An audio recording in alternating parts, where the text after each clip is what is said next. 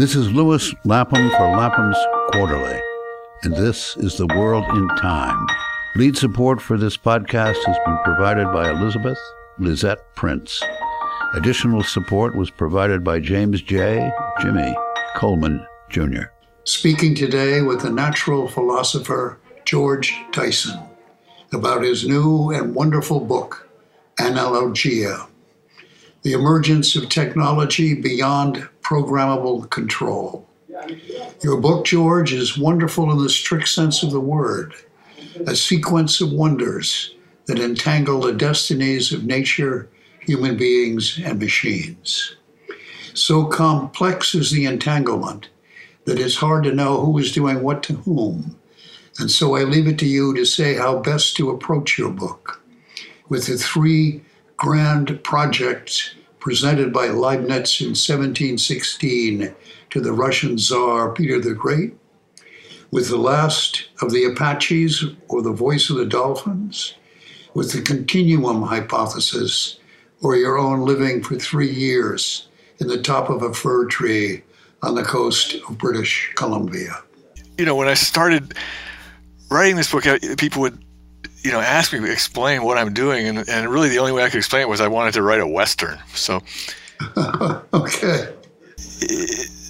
That's really what it is, but it does have these two strange, sort of seemingly disconnected opposing threads that came from my own life. Sort of, I had these two great interests in my life. The first one was boats and boat building, and I came to the Northwest coast and became obsessed with I ended up in Alaska as a teenager with how the Russians came to Alaska and did the reverse of the normal colonial model, which is to replace the indigenous technology with imported technology. And in Alaska, the Russians adopted the native technology, and that to me just seemed like a great model. And then through sort of strange accidents of fate, I ended up getting sucked into the sort of the world of computing history. And of course that paid infinitely better than being a kayak builder. So I sort of got distracted away from my kayak building to writing these books about technology and the early history of computing. But when you look at those, so really my life was divided half and half between these two interests, but they both go back to the strange same origins that Leibniz, the German sort of philosopher and mathematician he's really sort of the grandfather, the grand patron saint of digital computing in the early 18th century. He ended up in the hot springs with Peter the Great to basically like rehab, to stop drinking alcohol and drink mineral water for a week. And he had these two projects he tried to sort of sell to the Tsar, and one of them was to build digital computers and take over the world, sort of build a new world that operated on a systematic, what we technically would call a formal system, which of course is the world we live in today. And his other project, he tried to convince the Tsar to launch a voyage to America from the Siberian side and find out whether Asia and America were connected or not. And the Tsar went for that project in a big way. That's what launched what we call the Bering expedition. And the Tsar sort of didn't really take an interest in the digital computing. And here we are in a world where those two sort of the world of computing and the colonization of North America have this point of intersection. So that's where the... Before we get to Leibniz and the Tsar, let's go back to your own early youth, which is extraordinary. I mean, you're the son of the great theoretical physicist Freeman Dyson, and you're raised in and around the Institute of Advanced Study at Princeton in the 1950s, right? Yes, I'm a child of the 1950s. So you're a child of the 1950s, and your playmates or the people you come to know are among them Einstein and your father, and your mother is also an extraordinary physicist. Is that right? No, she was a mathematical logician. So, and actually was in a lot of ways of more influence than my father. But we can get to that. And then you develop a passion for boat building and kayaks at a very early age. I mean, reading adventure books about the Arctic in the stacks of the library at Princeton University. But you don't have a formal, your formal education is spotty. In the 50s, your father moves out to San Diego to take part in the Orion project, which is the launching of an immense spaceship. And then you go to the University of California, and then you drop out, and you live on boats on the marina in San Francisco Bay, and then you go up to the Northwest. And so your story is as extraordinary as that of Peter the Great of Leibniz. And then you also written a book on Turing's cathedral, on his invention of the computer. So now we can go back with you arriving on the Northwest coast in when, the 1970s? Yes. Yeah, because I wanted to get as far away from Princeton as I could under my power. Okay. So you're a contrarian in a certain way. I mean, you're suspicious of received wisdom. Yes, I didn't really know that. I mean, you just sort of take everything for granted. But yeah, I was a terrible student, dropped out of high school. By some miracle, the University of California let me in at 16 without having graduated from high school, which is truly to their credit. And I didn't at all take advantage of it. I sort of dismissed them too. All right. So the kayak is your passion when you get to British Columbia and the inland passage, right? I mean, there are thousands of islands up the Northwest coast, and you start picking up on the ancient technology of the Aleut Islanders to build a kayak with a double bow. I mean, explain the technology of the kayak and what it attracted you to it. Okay, yeah, but it's mysterious how, my father and mother were both obsessed with mathematics when they were children, and I just became obsessed with kayaks. I built my first kayak when I was 12 in New Jersey, but there was nowhere to go. But when I got to British Columbia, which it turns out it's hard to get an exact number, but there seem to be 40,000 islands in British Columbia. And so if you try and, how do you describe that number? I describe it as if you sleep on a different island every night, it'll take you 100 years to visit all those islands. But if you were, if you imagine there was intelligent design, if there was an intelligent God out there who wanted to design the perfect, the best possible kayak, the way you do it would be to make a planet like Earth and then put a string of islands, at the very north end of the planet where the seas are stormy, and these islands, they exist, the Aleutian Islands. It's a string of islands about 1,500 miles across. And there's an island, roughly the big gaps are 100 or 120 miles. So to populate that island, so the island all the islands in the chain have the same climate, the same weather.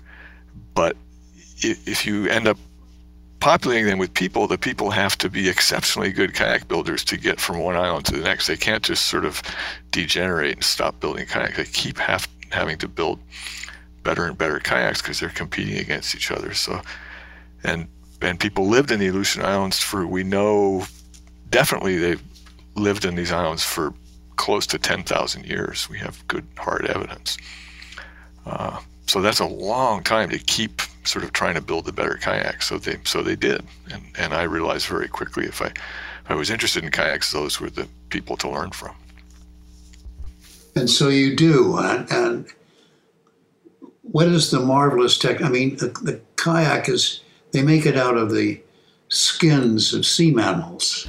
Yeah, they're basically taking animals apart. I mean, their whole life is animals. They're sea hunters. They live in a very rich place. And of course, they came down to your neighborhood too. I mean, it's, which, 10, 20 years ago was sort of wild speculation, but now it's reasonably accepted that these skin boat building people came down the California coast, and long before the time of the Russians. That the evidence we find of very early people in the Channel Islands and places like that were probably skin boat building people because those boats are so seaworthy and effective. So they basically were taking animals apart, the skeleton skins of the animals, and putting them back together as boats. And all right, so you're following up on one of Leibniz's projects, which is the exploration of the northwest coast of America. And what's his other project? What is the digital computer? I'm sorry. I know that it's as common. My entire life is probably based on it. But I explain the difference between a digital computer and an analog computer. Okay, and that's again where Leibniz is so useful, because he explained it in a very beautiful way that's still about the best way to explain it. And of course, his disciple Alan Turing, who explained it with a long paper tape and a machine that reads, marks on the tape. But Leibniz explained it with marbles that you could.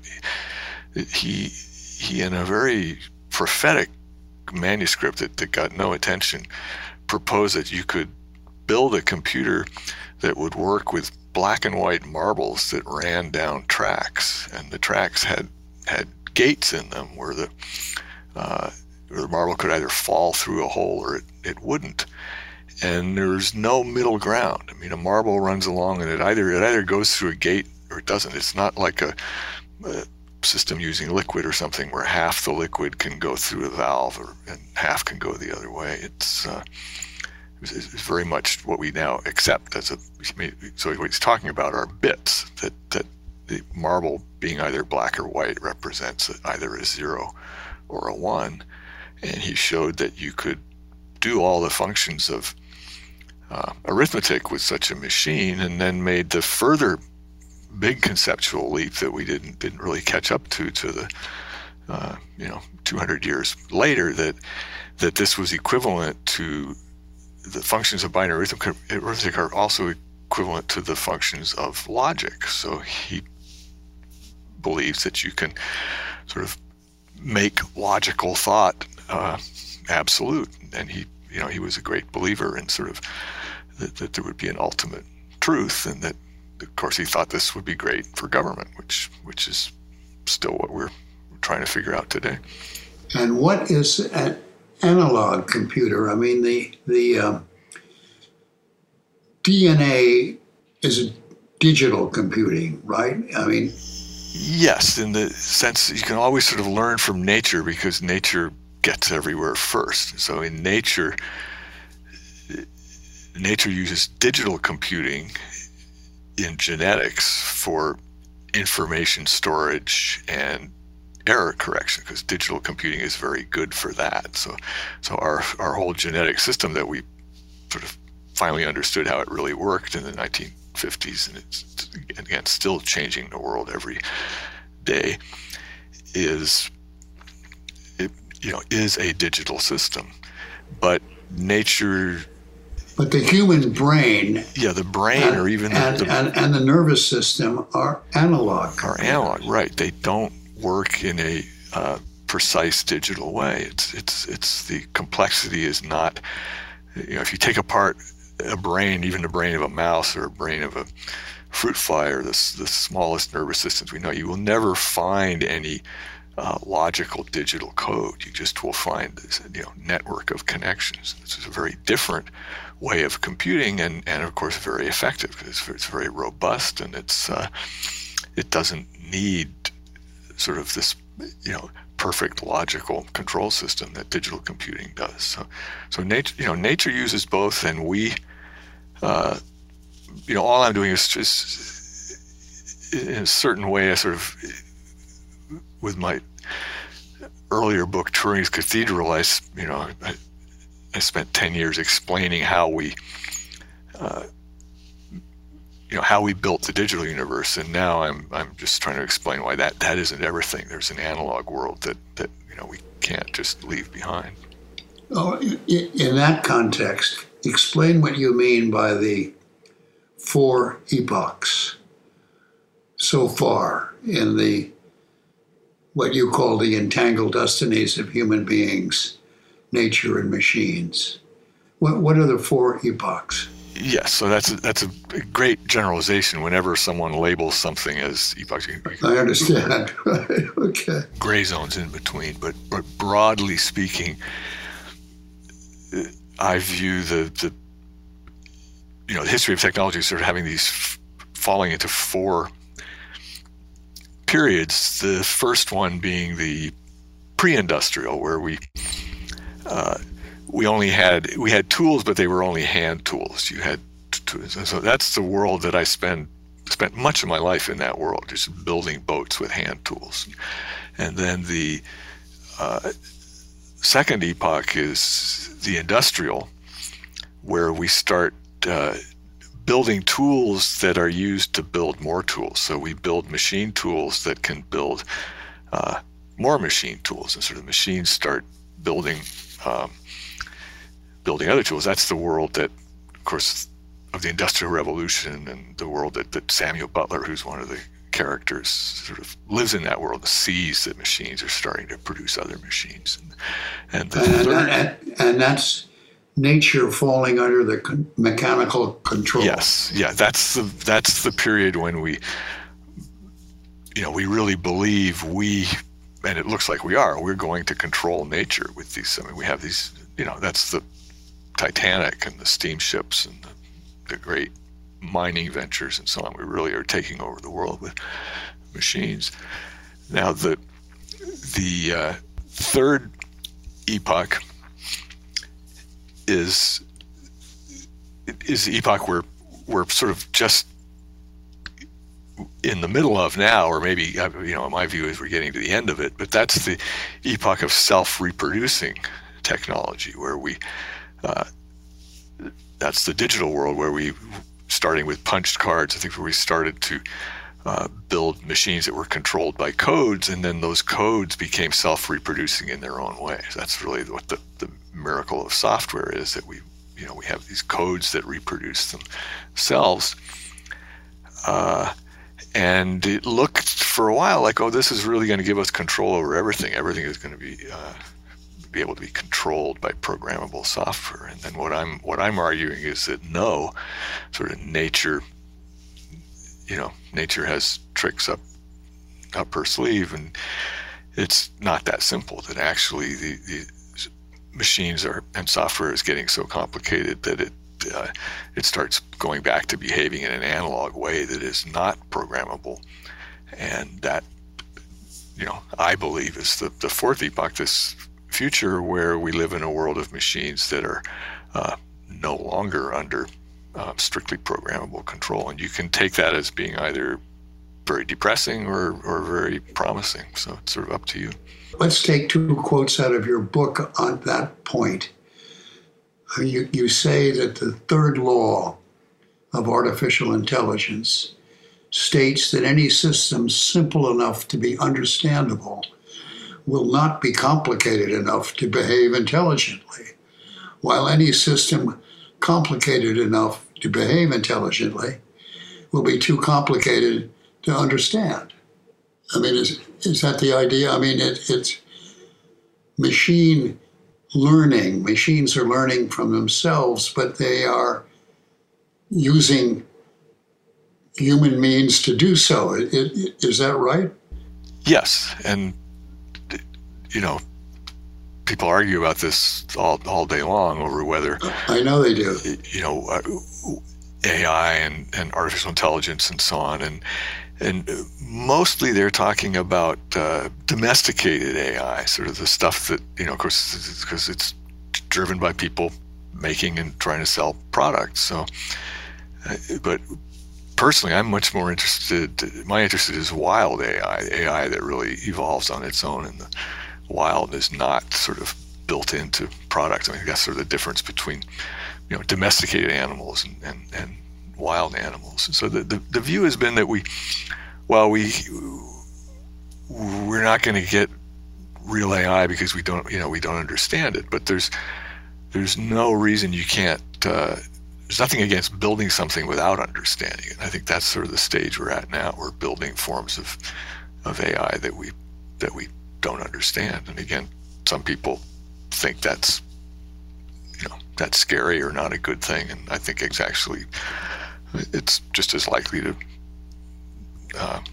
be a good thing. I mean, it's a sort of yes. I mean, and then you quote Leo Szilard. Is that the way to pronounce his name? Szilard, Hungarian. So he's somebody you also knew, right? As a young man. Well, what was important was not Leo Szilard, who's the famous physicist who drafted the letter that he wrote, the letter that Einstein signed and they sent to Roosevelt, warning that you could build an atomic bomb, and then spent the rest of his life trying to get rid of nuclear weapons. But it was his partner, his wife Trudy, who somehow, I don't know if she felt sorry for me or she just took me under her wing, and after Leo had died, she would come to my school at regular intervals and get me out of school. Like, I don't know how she did it. She had to go to the office and say I had a medical appointment or something, because she actually was a doctor. And she'd take me out of school and take me to lunch at this beautiful restaurant in La Jolla, and we would talk. And she's one of the people who explained to me that I didn't need to be a scientist. I mean, there are all these other people. If your father is someone like Freeman and your mother is someone like my mother, people are always telling you, you must want to be a physicist like your dad. And she was the opposite. She sort of explained to me that didn't need to be a physicist. And she had helped Leo write this book called The Voice of the Dolphins, about dolphins sort of taking over the world because humans were doing such a bad job. And she gave me that book when I was 11 years old, and it definitely changed the path of my life. The idea of the voice of the dolphins is that the dolphin mind is superior to the mind of men? Yes, I mean the brains were larger and they've been around longer than people. So Leo, being a scientist, he concluded they might be more intelligent. Just because they didn't have technology didn't mean they weren't intelligent. And then finally they realized that humans are going to destroy the world. So they convinced the humans to give up nuclear weapons, which of course is what he was trying to do, but people weren't listening to him. So I thought, well, maybe they'll listen to the science fiction story instead. Yes, but that brings us to Leo is also the man that says, talking about universal mind beyond the capacity of human beings to understand. There's a great quote from him in your book, which seems to speak to your point. I mean, Leo Szilard says, a day will come, one day in the succession of days, when beings who are now latent in our thoughts and hidden in our loins, shall stand upon this earth as one stands upon a footstool, and shall laugh and reach out their hands amid the stars. Yes, actually, it was H.G. Wells who said that. Was that H.G. Wells? But Leo Szilard had gone to meet H.G. Wells in London. He was trying to, get all the help he could to, and then he, of course, J. Edgar Hoover didn't like him, so he got blacklisted everywhere. But then toward the end of his life, he's sitting in the lobby of a Washington hotel handing out signed copies of Voices of Dolphins. Right, trying to lobby the politicians. But you, in your travels, on the Northwest coast, you spend one summer, I think, among whales, right? Orcas? Yes, which are they were the largest dolphins on the planet. So it was like my childhood dreams had come to life. There I was with the dolphins. Yeah, but the way that whales and orcas have communicating with one another, explain that, because that goes to your point about some sort of universal mind that combines nature, human beings, and machines. Yes. What's puzzling is that we don't understand. I mean, when I went up there, and of course it was only a few years after Trudy gave me that book. I mean, I had just turned 17 when I came up to Vancouver and got a job on a boat, and we were chartered to go help do research with killer whales, and we were carrying hydrophones for scientists who were listening to because whales essentially they live as if they're plugged into the internet all the time, right? We as humans sort of can talk to we can talk to whoever's in the room with us, but the way whales communicate with sound in the water, the medium is completely different. So, whales can communicate over dozens, if not hundreds of miles or more. And they both see the world and communicate using sound. So it's as if we could exchange visual images, to people in a building down the street or something. It really is like the internet. And they have evolved in that medium for millions and millions of years in very complex social structures. So we don't know what's going on. But 50 years ago, when I went up there, all the scientists believed that, well, if we record these communications, we'll find the language. They must be using language, and we'll being clever scientists, we will decipher it. There's no language we can't decipher. And it's been 50 years, and we have machine AI and supercomputers and everything else, and we've done everything. Nobody has found any whale language. And my belief, this is just my opinion, I'm not a scientist, but I don't think why would there be language there? I mean, we evolved language because I can't send a picture of a cat directly into your brain. We have to agree on a common language so I can say cat, and then you form the image of a cat in your brain. If we could just exchange images directly, we would never need a language. And I think that's what's going on with whales. They're communicating in a completely different way. It's not a symbolic linear language the way we use it. I mean, McLuhan says something of the same thing when he talks about the shift from print to electronics. He describes it as a world of communication of which we actually have no experience. Right. So, I mean, it works, as you say, the internet works a little, ways similar to the internet. Yes, and I think we're going to see that as a human species, that we're raising, new generations of children who are going to be plugged into these different forms of communication from very early. Very, very different things, sort of non-linguistic communication may evolve. I mean, and you talk about there may be some sort of form of universal mind that the whales know, but we don't yet know.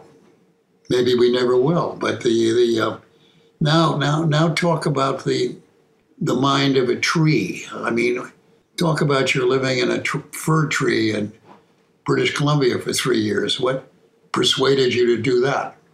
Okay, well, first of all, nowadays, if you say you lived in a tree for 3 years in the rainforest, everybody assumes you were sort of making some political statement to save the rainforest, and that I had no. I mean, I like trees, but I worked around logging camps. A lot of my friends worked cutting trees down. I wasn't trying to save the trees. It just was a convenient, beautiful place to live. So I needed a place to live. Didn't have any money for rent, so I built this treehouse 95 feet up in a big Douglas fir, right, pretty much overlooking the city of Vancouver. A few years ago, I got brought to TED, the fancy conference that moved to Vancouver, and they put me in the Fairmont Hotel on the downtown waterfront. I could see the hill where my treehouse was from my hotel room. Again, it's just a total disconnect. Come back, 45 years later, different world. Because you're living. I mean, you're up there in a treehouse, and you bring up you bring up cedar planks to make a floor and walls between a frame of branches. And then, but how does a tree sway in a big wind? I mean, it must be disconcerting. Yeah, it sways a lot. Like the displacement would be in a good winter gale would be 10 or 12 feet. And you spent time on boats. I mean, you know that whatever the motion on a boat is, it's periodic. It's a combination of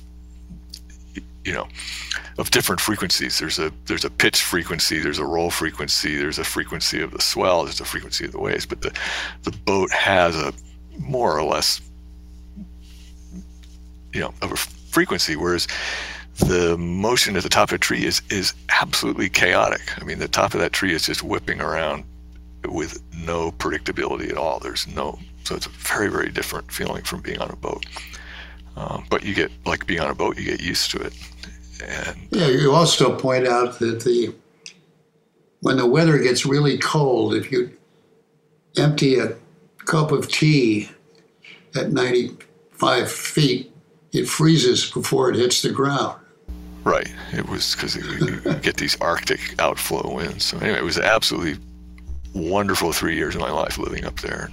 Well, I tell you, this is a truly wonderful book, George. I mean, because you meet all kinds of interesting phenomena, but you also meet all kinds of interesting people in different points in time. I mean, you can connect with Peter the Great, but you can also connect with Edward Teller. You also connect with Samuel Butler and with the 10,000-year Aleut kayakers.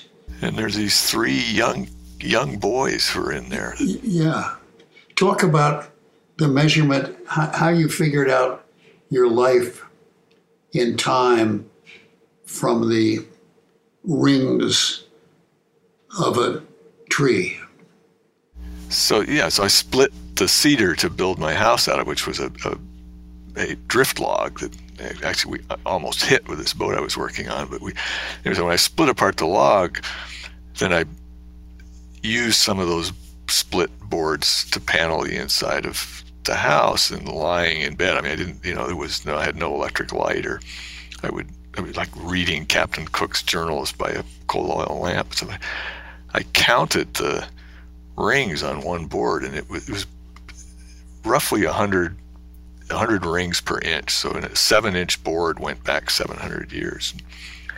And on that scale, I was 25 years old. My life was only 1/4 of an inch. You could count back to, when Captain Cook had arrived, when the Russians had arrived. So it gives you this incredible sense of time, and that's the analog digital thing, where a tree, which is this completely analog being, nonetheless is counting the years digitally one by one. It's a completely analog being. That's the point. It's like a human nervous system. Now we're getting good, scientific evidence that this is really true, that the trees are communicating through their root networks with each other, which living there for 3 years, of course, I had those ideas, but they were just wild, crazy ideas. And now that they're actually being supported by science. I've just got to say, George, this is a truly wonderful book. I mean, you write so well that it makes it all come closer to poetry than prose. And thank you very, very much for speaking with us today. Thank you for having me. And if any of your listeners are in the Bay Area, go visit Fort Ross, which is just this wonderful restoration of the Russian settlement on the California coast. It's just as if you can just go see it as if they'd gone out for tea and not come back. Thank you again very much. We've been speaking today with George Dyson about his new and marvelous book, Analogia, subtitle, The Emergence of Technology Beyond Programmable Control. Thank you, George. Thank you very much. Lapham's Quarterly brings voices from the past up to the microphone of the present. Save more than 30% off the cover price and subscribe today for only $49. Visit laphamsquarterly.org/podcast for more details.